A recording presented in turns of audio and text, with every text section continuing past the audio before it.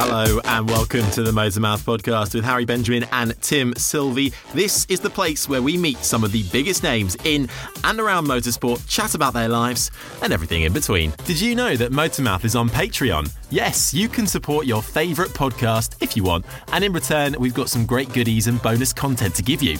Just search Motormouth Official on Patreon, where there are 3 levels of membership. Become a Motormouth companion for just £5 per month with our eternal thanks, early access to all podcast episodes, ad-free. If you fancy going for £7.50 per month and becoming a Motormouth associate, that means you can ask your own questions to our guests, as well as enjoy ad-free early access to every single podcast. And if you're an absolute Motormouth legend and want to do £10 per month, you will get an official Motormouth baseball cap, a personal thank you on the actual show from us, and everything else, including ad-free early access and the opportunity to ask a question. Just search Motormouth Official on Patreon or follow the links in the detail of this podcast. Your support means everything to us and keeps us going, so thank you.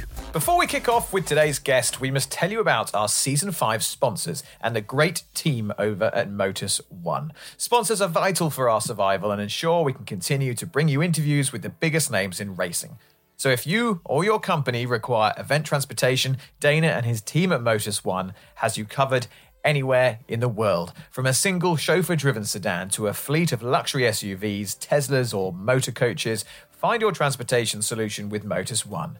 With offices worldwide, including the Middle East, Europe and Africa, they can support your transportation needs regardless of your location. Motus One is committed to world-class service at the best possible rates to ensure your event goes without a hitch. Contact them at motusone.com. We'll put all their social links in the podcast description. And a massive thanks to Dana, their CEO and founder, for having faith in our show and joining us for Season 5. Now, on with today's episode. This week on the Motormouth podcast, we are privileged to be joined by the CEO of the brand new Electric Powerboat Racing Championship E1 Series. Rodi Basso talks to us all about his new venture, teaming up with Alejandro Agag. And just a warning, things get philosophical. Honestly, we love these gearing up shows. You may not have heard of Rodi at the front line of motorsport, but he is one of the most interested, talented and knowledgeable characters we've had the privilege of chatting to. Thank you so much to you guys who continue to download and listen. If you like it, do leave us a review. It really helps us to get bigger, and enjoy. Welcome to the Motormouth podcast. My name's Tim Sylvie. As we continue our Gearing Up series, where we take a departure from the likes of Webber, Crofty and Coulthard, and we speak to people who are perhaps more behind the scenes but doing incredible or interesting things in motorsport and shine a light on them. However, before we introduce today's guest, I need to head to Essex to bring in my lofty partner in crime, Harry Benjamin. How you doing? Hello, Tim Sylvie. Now, those who are watching in video form on our app or YouTube will know that I'm in a different room today, so it's all very exciting. I've moved out of my little recording cupboard. I've taken over the office. So if I sound a little bit different, that is the reason. Having some renovation done, but it's all very exciting. That sounds good. You sound beautiful as always, my good friend. Excellent. Now listen, shall I introduce today's guest? Yeah, let's do it. So today we're speaking with Rodi Basso, an Italian businessman. Now, Rodi was the former director of motorsport at McLaren and is a graduate of aerospace engineering, so clearly far more intelligent than Harry and I put together. He was a consultant at NASA and has worked with the likes of Ferrari and Red Bull in Formula One. His CV is frankly ridiculous, but in a very good and impressive way. We're delighted to have him here because he's now the CEO of the E1 Series, the world's first and only electric powerboat series. Rodi, welcome to the Motormouth podcast. Hi, everyone. Thank you for the invite and also for the very kind comments. I'm glad to hear that also the ridiculous was in a good way. Yeah, thought I should clarify. It cheered me up. It cheered my morning up.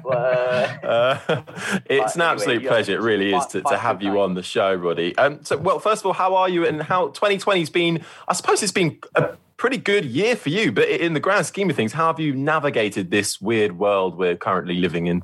Well, as you say, it's a very weird word. And of course, my first thought is for all the people that have been suffering and have been hit very hard by this virus, but not only the virus. It's also a matter of the organization around all the countries, and there's not been, let's say, flawless. In fact, again, the first thought is for these people.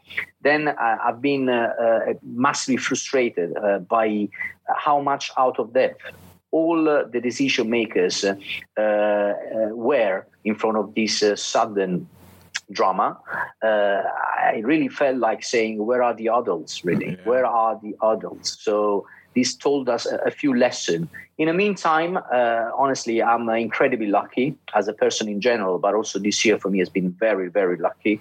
We spent just more time with my family, with my kids, which has been a bless. I even think that I know them even more than I knew them before the lockdown. And in the meantime, when you stop and you have a lot of more thinking time, so your brain works in a lower frequency, that's where the inspiration, creativity kicks off.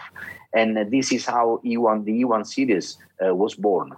Well, yes, so that's very exciting. We are absolutely going to come on to that. But first of all, let's get to know a little bit more about you. I want to go back 20 odd years or so to your NASA days, working on, satellite projects. And now me and Tim have been obviously doing a little bit of snooping around. And according to your LinkedIn, the implementation of a Landsat 7 algorithm for the detection of specific objects in data. Now, could you translate that? And just also, working at NASA is pretty cool. It was. I was only 25, and I went there because my professor at the University of Naples offered to all the students the chance to go and develop the thesis project elsewhere in the world. And I've been offered with two options, the MIT or NASA. So, I was 25 and I say, okay, let's at this point, let's try with NASA. I was, of course, very lucky because at that time there was no grant on everything. And my parents managed to cover the expenses for the time that I needed. And then I've been hired. I got a consultant contract with NASA after the thesis to continue develop the projects. So what happened there? The topic was about electronics. There was a new device, so a new electronic component, which was just declassified from the military use. So till that point, only military could use it. And I was one of the first to use these electronics, which was special. And now actually it's a very common. It's called FPGA, and all Formula One cars have this kind of electronics. But the beauty of this electronics is that you can reprogram the hardware in order to always have the best possible hardware configuration for the task that he has to perform, okay? For the operation that he has to perform. And so that's very flexible because when you are on a satellite, my specific topic was detecting clouds out of the images of the micro and mini satellites.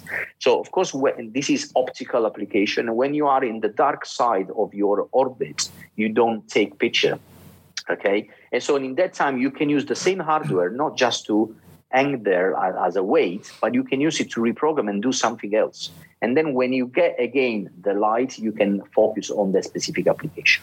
Now, the Landsat 7, when I was at that stage, so in 99 or something, was the most important satellite for Earth observation. So there was some algorithm that were running on ground about all the images that the Landsat 7 was taking and then sending down to the ground station.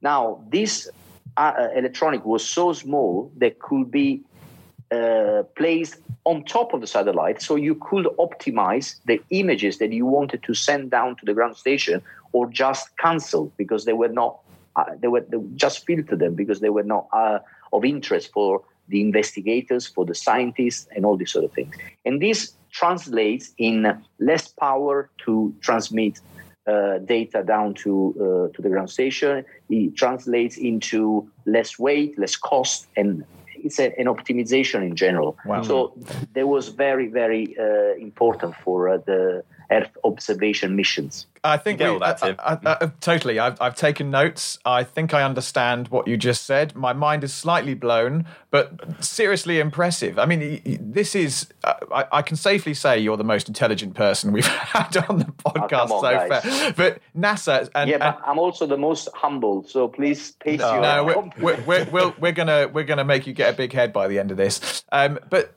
NASA, the universe, space, satellites, is this a thing for you? Is this an interest outside of work? Like, were you when you were working there, was this something that you were fascinated by, and are you still interested in that world? Yeah, massively. Well, but if I may say, everything that is about exploration is something that really interests me, and there is so much unknown about the space that I'm still very attracted. I keep reading. I try to be always updated. Maybe a day, when I will grow up, I may go back in that field and try to apply what I have learned again back into the space environment. But it is so fascinating, and it's not only a matter of engineering, geeky and techie kind of approach. The space reminds us how much we are passenger in this world, how much we are just small entity. And so sometimes we make so much of a fuss about our little small drama in our life. Whereas if you unzoom a bit and you look at the wide, huge, bigger picture, which, guys, is infinite. Yeah. So it's just mind-boggling. And it gives you a different perspective. It really does. And we're all part of the universe, aren't we? I mean, we are the universe. I can't remember who said that, but I was watching some... Oh, God, what a powerful statement. No, but it's true. We are the universe. And I was watching this video the other day. My 5-year-old son is learning a bit about space. And I was watching this YouTube video that was explaining how we are connected fundamentally to the universe, but also the spaces. You mentioned peeling back and looking down on ourselves, and the universe is so ridiculously large.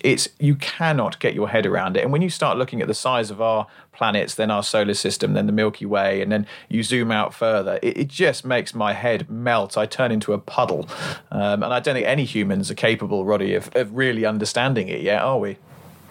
Yeah, no, well, that's we are now going to like metaphysical and spiritual topics, which we could speak for 40 hours. I guess you will lose all the fans and followers, or maybe you will get more. Get some more, This is I think we've hit a whole new demographic with this. Yeah. But I'm interested, actually. You're getting involved from such a young age, 25. Was this always what you wanted to do?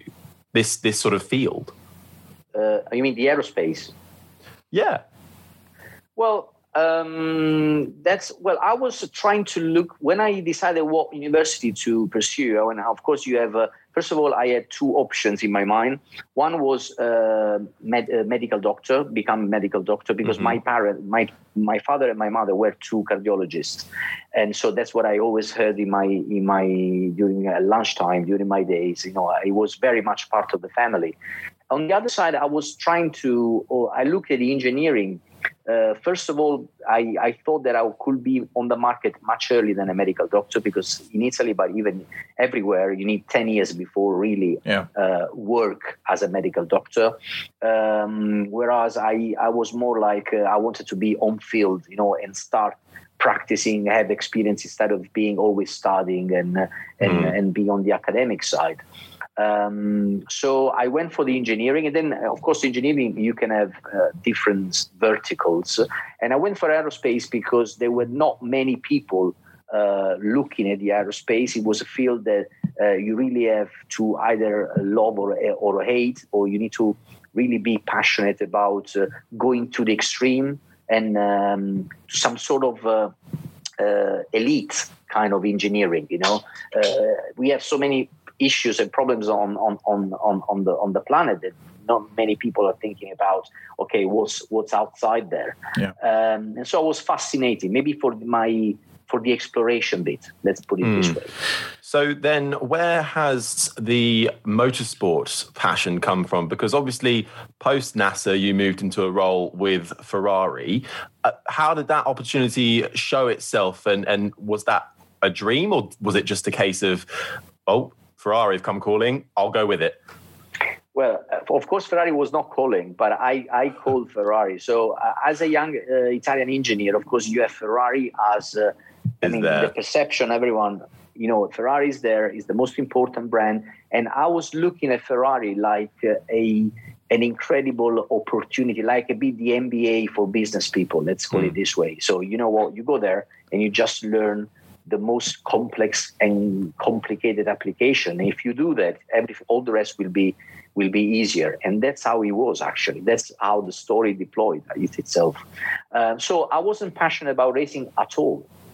My first shock was to learn the drivers' names of all the teams and recognize the helmets, which talking in your podcast, this will embarrass or anyway will be very strange to the ears of many people who listen to this podcast. But I wasn't really. I have to say, I always was passionate about sport, and this what really took me in the field, and this what is keeping me in the field. So today I would say that what drives my motivation is the combination of sport and technology. Yeah, it's a fascinating subject. And you were working with some impressive people throughout your career in Formula One and motorsport, Ross Brawn being one of them. Were you aware of him before you started working with him, and what was he like to work alongside? Well, Ross is an incredible person. So I have to say the reason why he's an incredible person is because of his vision, his capability of understanding what's happening, understanding the people, and flow the energy towards the most important thing. So prioritizing what is important for the team, for the car, for the drivers, and so forth. So, a bit like our brain, the brain is split into one side is more creative and relational, and the other side is more rational and technical, I would say. Ross had or maybe this is actually Jean-Todt merit of putting together. Rodi Basso was completely on the rational and technical side, and Ross was the guy who could oversee and really get good people work well together. So that's his secret. End of the story. No emotional reaction, no big fuss about anything, no panic, but clear direction, and let's get the people work together in a good way. So the glue of the team. I actually saw the opposite when I was in Red Bull, where the team principal was, somehow actually not the opposite. There was another combination, of factor, but maybe Ross has been seen like the most important actor in Ferrari, the person in Ferrari. In Red Bull, there was Adrian Newey, but Adrian was playing the role of Rodi Basso, whereas Christian Horner was playing the role of the leader and the glue. Yeah, absolutely. And what would you take away as a highlight from your time at Ferrari? You were there for what, 5 years? 5 years. 5 years. What can you pinpoint as the greatest moment for you while you were there?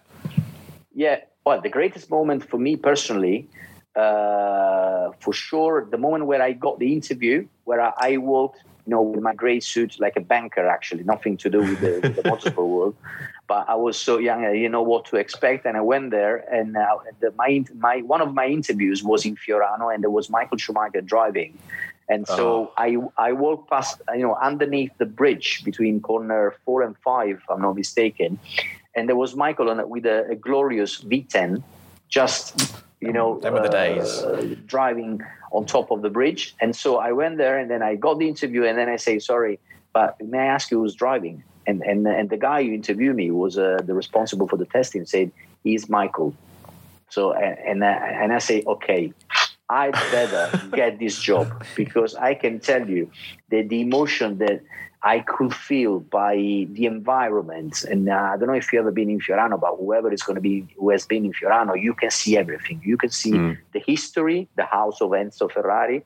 You can see the future, very futuristic car and all the application, the organization, everything is just spot on, even the grass around the track, Yeah, no, it's spectacular. So that was a very great moment. If I may, I will add also the qualifying in Japan with Rubens Barrichello, and Japan was always been a very difficult track for Rubens. And one of the reasons was that he was braking with the right foot, so he had to switch pedal.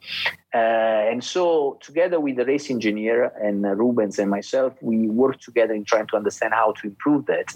And so we got to the point that Rubens was braking with the left foot or the right foot, depending on the corner. Right.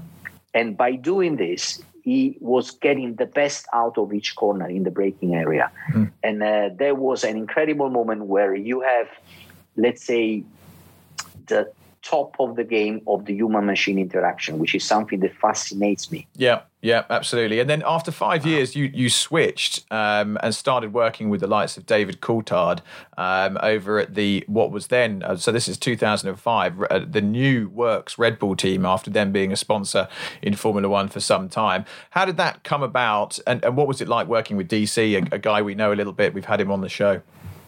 Yeah, so after 5 years in Ferrari, I was very curious to know if other teams were looking at the car and the same application from a different perspective. And this is exactly what I found when I went to Red Bull. Of course, I was incredibly pleased and lucky again to meet with Adrian Newey, who had a completely different philosophy on how to design and run the car at the track. So I have to say, when I went to Ferrari, it was the good moment where altogether we won 5 championships in a row, and it was an incredible time, like Mercedes today. Whereas when I went to Red Bull, everything has to be built almost from scratch. Yeah. So in terms of organization, process, every single detail. So again, it was great to have been first in Ferrari and then Red Bull, because at least I had a very good benchmark about not only the technical side, but also team, how to interact with people, how to select the best people, and so forth. In the meantime, was really shocking. I mean, it was a hell of a difference in terms of budget, in terms of many aspects. The car was not very strong, but then I learned so much from Red Bull. I'm incredibly pleased to have had that experience, because this is where, when you go there on Sunday, you're always P13, P14, or 15, 14. I mean, all that kind of average to the backfield can be so frustrating. But then that's where you learn, or at least where I learn, what competition and performance is. Because every time you think about competition and performance in people's mind, you always have you can have in your head some nasty bastard who could kill in order to succeed. Well, that's not the case. I mean, this is what I learned in those days. Competition and performance, being competitive means trying to improve 1 millimeter at a time every day. And so this is the journey that we have started. When I switched that mind, for me, was a completely different day. And when we got to the first podium in Monaco in 2006, with DC, by the way, who's an idol, he's a guru of Monaco, because he could make some lines that nobody else was able to make. That moment, there was an incredible satisfaction comparable with the 5 championships that I see winning in Ferrari. Yeah, and Adrian Newey, who is widely regarded as a big brain in motorsport, how good was he? How smart and intelligent is that man? Is he genius level? Yeah, he's genius level. I believe he's completely genius level, because you can see that, when he looks at the car with a completely different perspective, and he's a very brave designer who can challenge his own paradigm. Okay, so incredibly creative, and he's also an incredible gentleman and team leader when he recognized to have taken a wrong route, and then he can stand up and apologize with all the team for working hard all night in order to, assemble the car and put wrong components on the car because they were not working. So I have to say, an impressive person. And I could see some fine line and some commonalities with Rory Byrne as well. He's the same kind of people. Humble, open, challenge the paradigm, and innovative, always innovative. I remember when Rory showed up a day in a race debrief and they say, we are trying, guys, we need to reduce by 50 grams the weight of the hubs, the four corners around the car, 50 grams. So, details, but at least clear direction. Yeah. Well, it's clear that you've obviously worked with some, obviously top flight people, and that must have influenced you as well going forward. And your passion for mixing sports and pushing of technology. Where did the sustainable racing sport aspect come in and pushing for electric mobility? When did that first sort of start to show itself to you as something that you could invest yourself into? Yeah.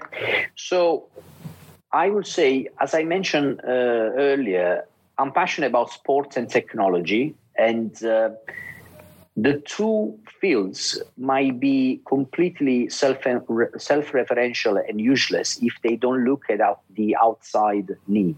So we go back to our space conversation.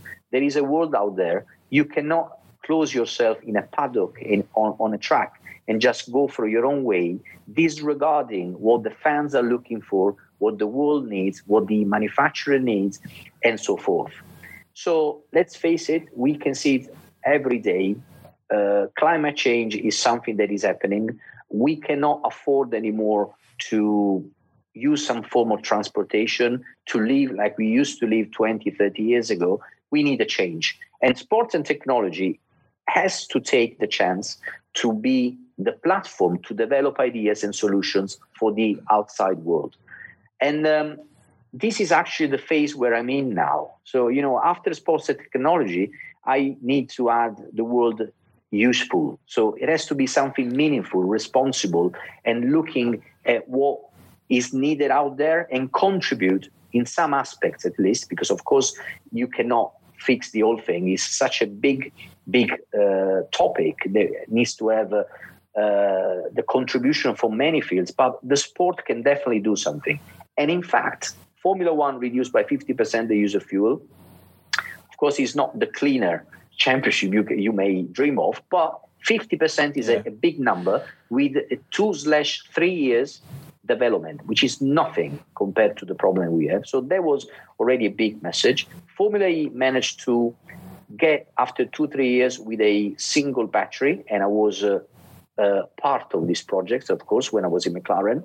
And now Formula E is something that can work, with a certain standing, and is today the most interesting startup, let me call it, because it's not a startup anymore, about motorsport and not only. So it's a fascinating story. It is a fascinating thing. And some of the guys in Formula E are doing a terrific job of reducing their carbon footprint, and EVR and Vision Virgin Racing have just been certified as carbon neutral, sort of touting themselves as the greenest car on the greenest grid, which is very impressive. And Formula One, I noticed today, the release date of this podcast will be in the future. So this is an old comment now, but I noticed on their Formula One Twitter a couple of days ago, they were talking about their sort of sustainable goals and their targets in terms of decarbonisation or reducing their carbon footprint. Where does Formula One sit in all of this?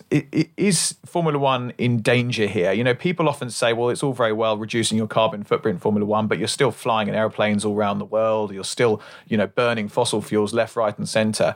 Where does Formula One sit in the future of motorsport in this new sustainable green world that we're moving into? Well, when we talk about future, I always think of, let's say, the generation from maybe 10 to 20 years, because they are the future. They are the future fans of the sport. They are the future consumer buying or anyway using form of transportation. And so Formula One, first of all, there are two main topics. One is all the sports are struggling, okay, because there are so many forms of entertainment, and the social channels are one of those that, of course, especially the younger generation can easily get more interest out of different forms of entertainment. Let's call it this way. they call it the industry of distraction. And I don't know if you saw the movie Social Dilemma, which is something that I strongly suggest. And there are this mechanism that we need to learn and understand in order to get the attention, let's say. On the other side, the real struggle with all the forms of entertainment or mobility related to the thermal engine are, of course, limited in time, because the clock is going. I'm sure you have noticed Boris Johnson's announcement about the 2030 on diesel and petrol. I can tell you so many other statistics. Porsche, a very established brand and petrol brand, but now the Taycan is one of the most sold vehicle. And nobody's saying, because there's no interest about this, nobody's saying that the weight is almost the double of an equivalent sport car with petrol. So as you can see, the mindset of people has completely changed because there is a strong need coming in. And to go back to your question, Formula One definitely needs to have a strong evolution in the next 10 years in order to keep the position of the most important motorsport event. A quick interruption of the show to remind you to check out our Season 5 podcast sponsors. Motus One, the event transportation company. Motus One is the industry leader in complex transportation management. From hospitality, talent, production crews, VIPs and artist transportation, Motus One's team have you covered. They've also just launched their leading-edge cloud-based event transportation management system, Motus Ride. Now you can manage your entire event transport program digitally, making bookings, allocate rides, create approval processes, see reports, track costs, and loads more. Head over to motus1.com and hear how they can support your event transportation needs. So, NASA, Formula One, Formula E as well, spending time with McLaren working on the batteries. And then we arrive at, in a more simple form, we arrive at the brand new E1 series. So first of all, talk us through exactly what E1 is and where this idea sprang from. So E1 series is the only electric powerboat championship. We have an exclusive license for 25 years. We convinced the federation, UIM, in order to get this exclusive license on any form of electric powerboat championship. We are trying to make something difficult here because we are trying to define a new sport. So we are not necessarily only a motonautic entertainment event, but we are trying to be the merging point of at least 3 different sports and technologies, or motonautic, motorsport, and sailing. And the reason why we do this is that we, when I say we, of course, I always think of my business partner, who is Alejandro Agag. We are trying to accelerate the marine industry and the adoption of the electrification by introducing all the lessons learned by a sport perspective and a technology perspective into this new entity called E1 Series. So what I'm doing in these days is selecting the development partners in order to build this powerboat that we have shown at the launch on the 25th of September in Monaco. And I'm selecting these partners from all these different fields. Propulsion electronics from automotive, high-end, and motorsport.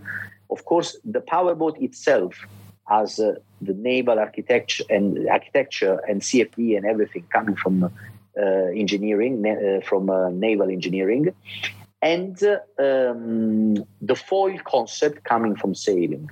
Okay, and of course, the exercise will be redesign the boat in order to be as efficient as possible and to be exciting to drive in order to generate an entertainment sport. And we've obviously got a lot of this cropping up, and Alejandro is very involved in many of them, Formula E, Extreme E, and now this. Is it going to follow Extreme E in the sense of the calendar? Have you already earmarked places where this is going to go? Is it going to follow that series around? Well, we have two categories of races. One is in classic hosting ports. So Monaco is already one of those.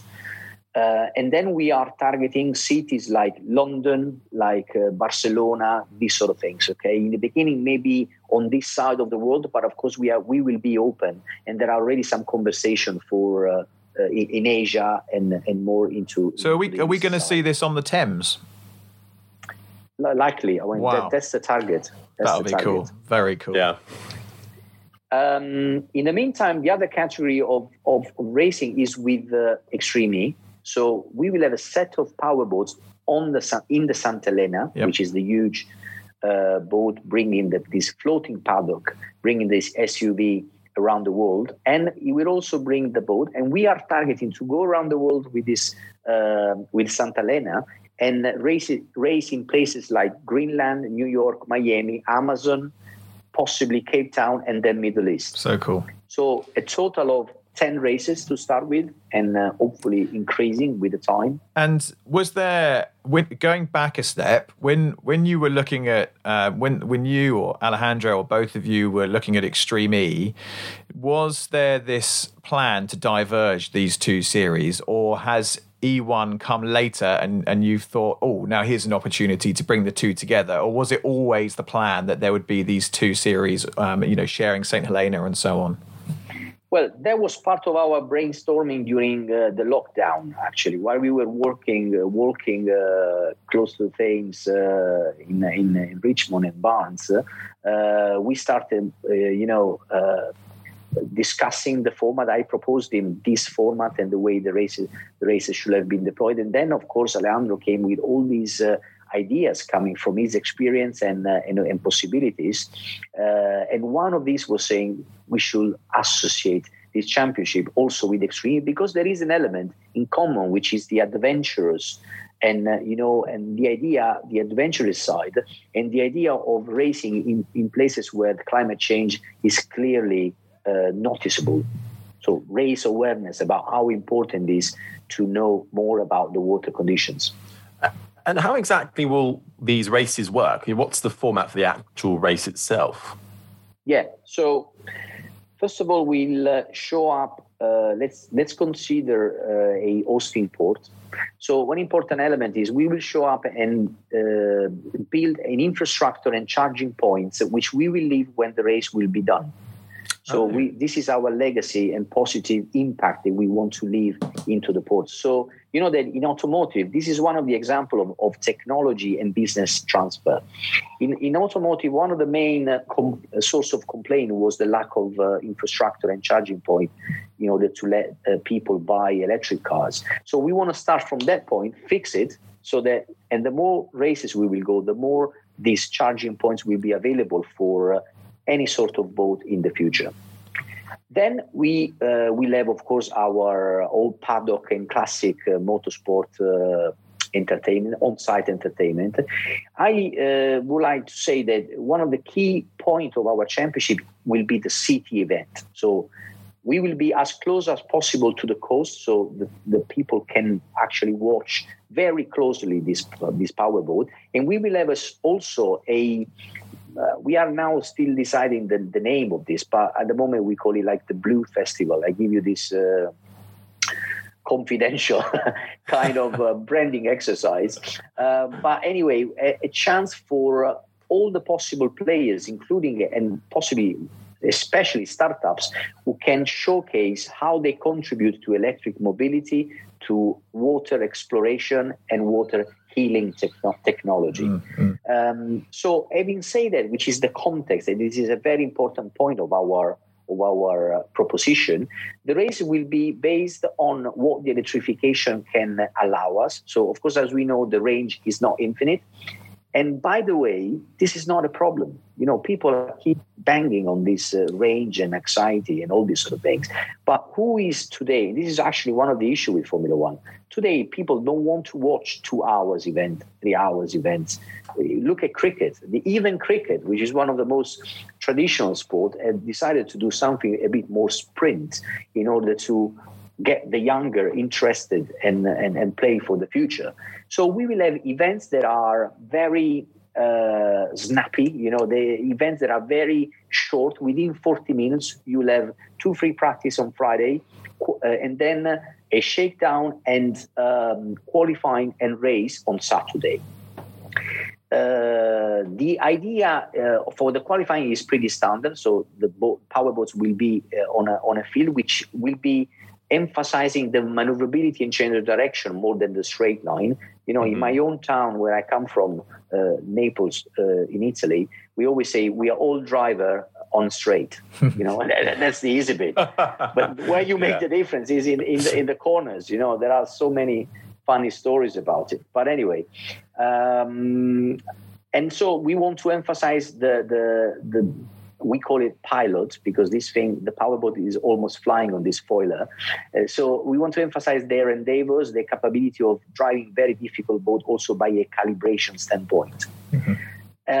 Maximum speed 50 knots, and then when we will go to the race, it will be a knockout kind of format, like tennis, maybe, if make an example. Quarters, semi-final, and finals, and so we will test the pilots and teams' skills around these kind of fields. So exciting. And what would you say is the main objective of the series? I mean, you look at Formula E, and the technology they're developing in Formula E with the batteries has this trickle down into our everyday lives with road cars. We're learning things from sport.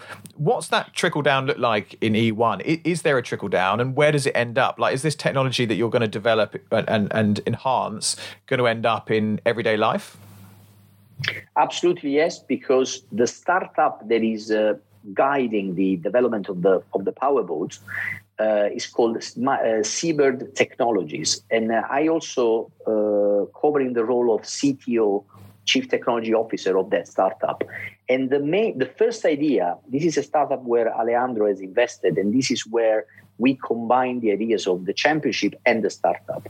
So the main goal of this startup is to build similar boat, but for 6 people, and the target is leisure boat. So having the chance, like zip car kind of business model. You have an app where you are in Barcelona for a business reason. You have 2 hours spare. You don't know what to do.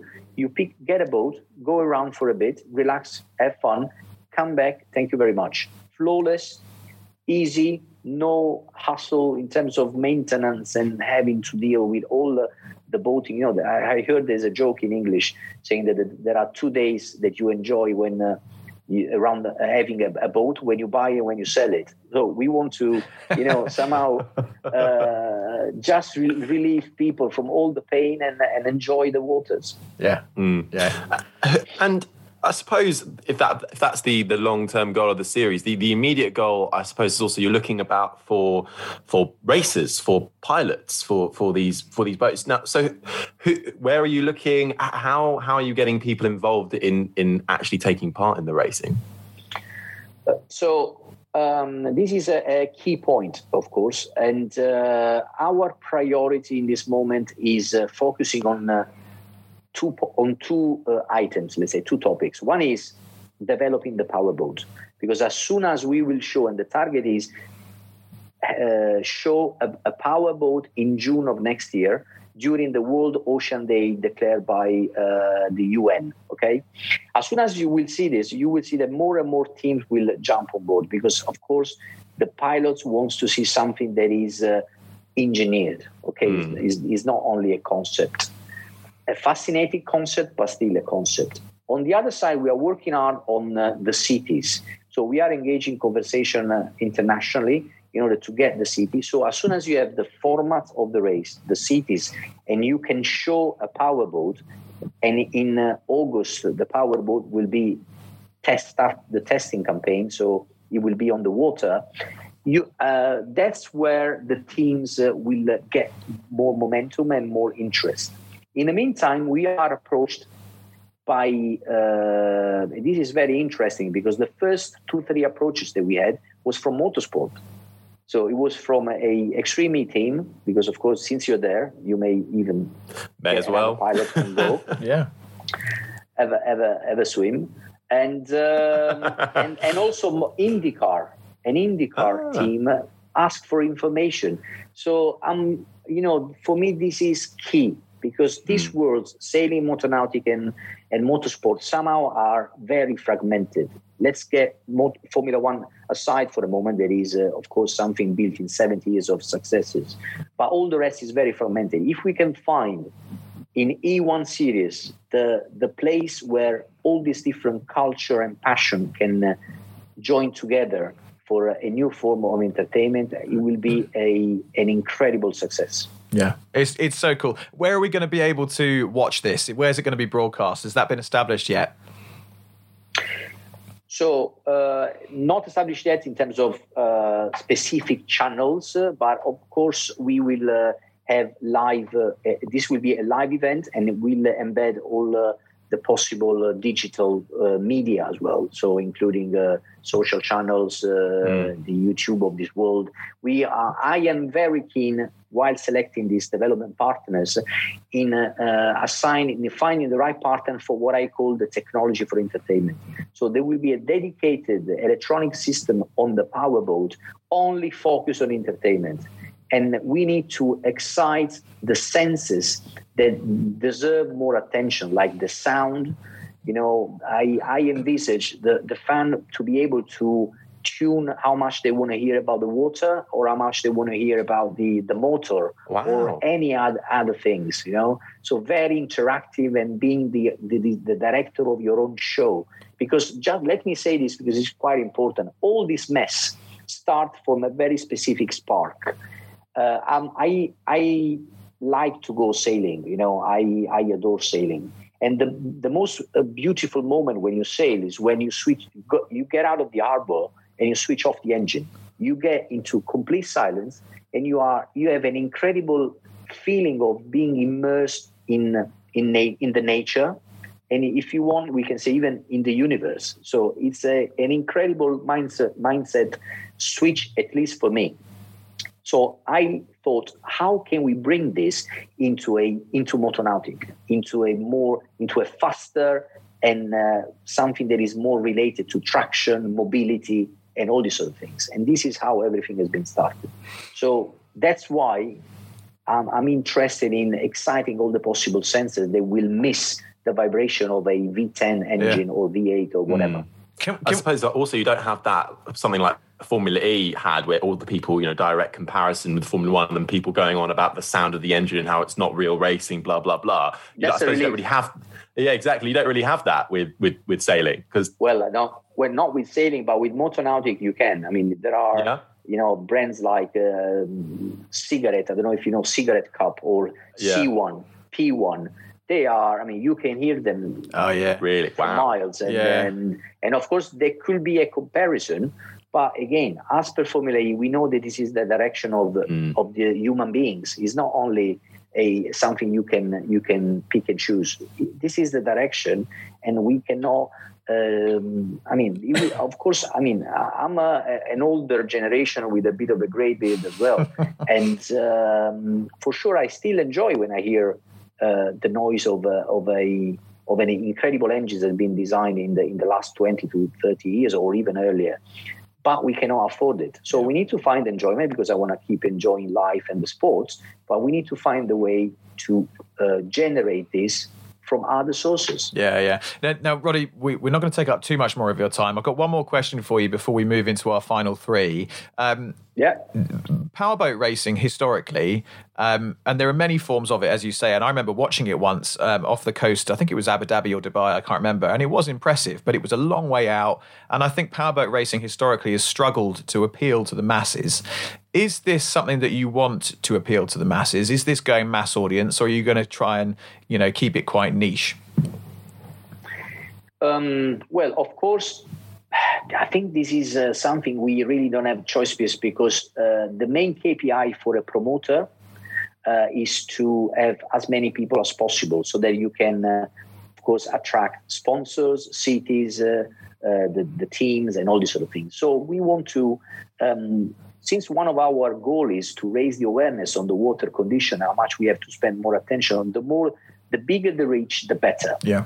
So how are we going to plan to do this? Of course, as you very correctly say, motonautic was had a peak of success and reach before 2000, I would say, between the 90s and 2000. And then it declined slowly but quite firmly. So again, we point at two main aspects to address this point. One is we are especially a city event. So race is an excuse to deliver some other messages and to offer different opportunities. The events that I've described, the technology and electrification of the marine industry, the fun while following an exciting and interactive event, and all these sort of things. So this is one thing, so the city event itself. And on the other side, so the city event is very important. And on the other side, again, I believe that having a product vision, so a very clear target around the race event will help in credibility and in justifying the reason to be. Let's put it this way. And having that sustainable message is so important now. I was talking to a guy, I won't mention who they are, but it was a Formula E team who are hoping to produce a podcast, and they were talking to Spotify about just the podcast industry at large and how motorsport fits into that. And Spotify was saying to this team that people, that the sell for them is the sustainability part, not the motorsport. They're like, Formula One can come knocking, but that's a hard sell for us as Spotify. If Formula E come knocking, or a Formula E team with that sustainable message, that is an easy sell for Spotify. It's fascinating. So that sustainable message, coupled with having an event in the middle of a city where people can walk out their front door and be watching a boat race in minutes, is hopefully going to help. Now listen, we've got 3 final questions for you. We ask the same 3 questions to all our guests, regardless of what field they come from. It always throws up various answers. Harry, do you want to kick off? Yeah, absolutely. Now, I could predict this answer, but hey, it always throws in a surprise. Rodi, what's got you excited at the moment? Well, it can be this very moment or something more long term. I have to say, of course, as a humanity, we are living a very strange moment, and what gets me excited is that, of course, understanding the opportunity behind this very difficult moment for many people, but in general for all of us, because it is difficult. And what gets me excited is that this is a very intellectual and intellective moment where you have to concentrate on the creativity side of your personality and see how to contribute to make a better world after that, for yourself, for your family, but possibly also for a broader target, I would say. So I enjoy the idea of, I remember when I was living in Milan, in Italy, it is a very rare event that is nosy Milan. Milan is a very hectic, it's a mini New York. It's a very hectic city and people go head down and run. But when it was snowing, of course, you couldn't take the car and everything slowed down and you really have the moment to say, okay, where am I going, where I want to go? So this is an incredible opportunity for all of us. Yeah, great answer. Love that. Yeah. If not doing what you're doing, i.e. being a businessman, entrepreneurial, starting new businesses, championships and so on, what would you be doing? What would Rodi Basso have done had you not taken this path? I would say that I am a frustrated non-sportman. So honestly, I would have loved to have had a more of a, like being an athlete on something, I've been practicing some sports in my life where, of course, up to 20 years old, I was also in competitive and racing. I was doing horse riding for many years, again, for the contact to the nature, and sailing. And then, of course, with friends, football, but that was very much amatorial. But maybe I would have loved to be an athlete, like either in horse riding or in sailing. Very cool. So that could have been an option. And before Harry comes on to the last question, have you got any talents or anything that people don't know about that you're particularly good at, whether it be sort of cooking or playing an instrument, or what's your thing? Well, first of all, I'm very good cook, very competitive. Right, Italian. I mean, come on. That's the only reason for bloody fights with my wife. Literally, we need to buy plastic knives in order to get the marriage going. So cooking is for sure something. On a more high level, I think I'm very intuitive. So, I got some level of perception of some looking beyond the evidence. Yep. There is something I'm pretty hanging on for my living. Yeah, well, absolutely. You making judgment calls and making sure they deliver. Harry, over to you for the final question. Yeah, Rodi, what are you scared of? Well, one thing I'm very scared of is the combination of incompetence and arrogance. I'm very scared of this. And again, as we started our podcast, I think this COVID is really highlighting how many people are out of their debts these days. Massive in every single field. And I think we need to make the effort to understand what went wrong in the last 30 years. What really went wrong? And I have to say, I hate when people always judge and criticize the younger generation, saying you are agnostic, you don't get interested, you don't vote, you don't do this, you don't do that. Well, there is a denial which I think is justified. And we need to understand the denial from the younger people about TV, about the classic channels and the way we were living 20, 30 years ago, because this denial is to say, guys, sorry, thank you very much for getting me in this world, but I don't like the rules. It doesn't work anymore. So, let's find another way to go to the future, basically. Yeah. So combining arrogance and incompetence in these days, I think, is the real virus we have to find the vaccine. Great answer. And it goes back to the beginning of the show where we were talking about the universe. I'm going to come back to it again. We're all part of the universe, Harry. We're all part of it. No, I'm actually, as philosophical as I'm fully with you. You have this amazing sort of 360 approach, not just to obviously E1, but to your life, it seems. And that can only mean something we can all aspire to, but that can only serve you well going forward. Yeah, 100%. Yeah, well, to dessert the dinner tonight, I have to say, but because I really believe it, is I have the secret weapon that is my wife. Because she's an incredible person. She's a life coach and psychotherapist, and actually she has a methodology which is called global evolution, and it is exactly about that. In business, I realized that in the end, business is relationship, okay, with yourself and with the others. So there's nothing about business in business, okay? There's nothing about technical. There's nothing about technology. It's really understanding yourself and the people around you and having this holistic approach Harry has mentioned. So, again, let's not forget we are human beings and we need to just to try to do our best to be the better version of ourselves tomorrow. Very good. I think you need your own podcast. Yeah.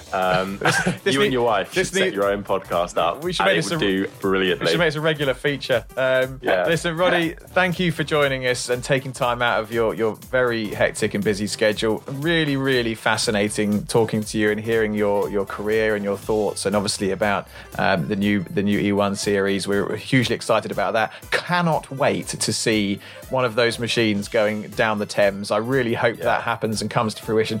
Best of luck with it all. Regards to everyone in the business. Hope it all goes well, and we'll catch you in a paddock soon. Thank you very much, and very well done with this podcast and the tone of the conversation and everything. All the best for your future. As Ross Brown was used to tell us, never give up. Non mollare mai. Before you hop off, one final reminder to check out the guys and girls at Motus One, your new transportation solution for minor, mega and signature events anywhere in the world. Motus One simplifies the complex process of event transportation and provides clients with unrivaled service and support to ensure your event's transportation needs are fulfilled. Check them out today at motus1.com, and if you tell them you found them through the Motormouth podcast, you'll get up to 20% off your first booking. Now, doesn't that sound good? Thank you so much for listening to the Motormouth podcast. Do make sure you give us a follow on our socials, Twitter at Motormouth_, Instagram at Motormouth_official, and Facebook, just search Motormouth. You can download the Motormouth app where you can get exclusive video content from MMTV, create your own social profile to interact with other fans, and check up on all the latest happenings with whatever motorsport takes your fancy. Don't forget to like, subscribe and review, and until next time, you've been listening to the Motormouth podcast.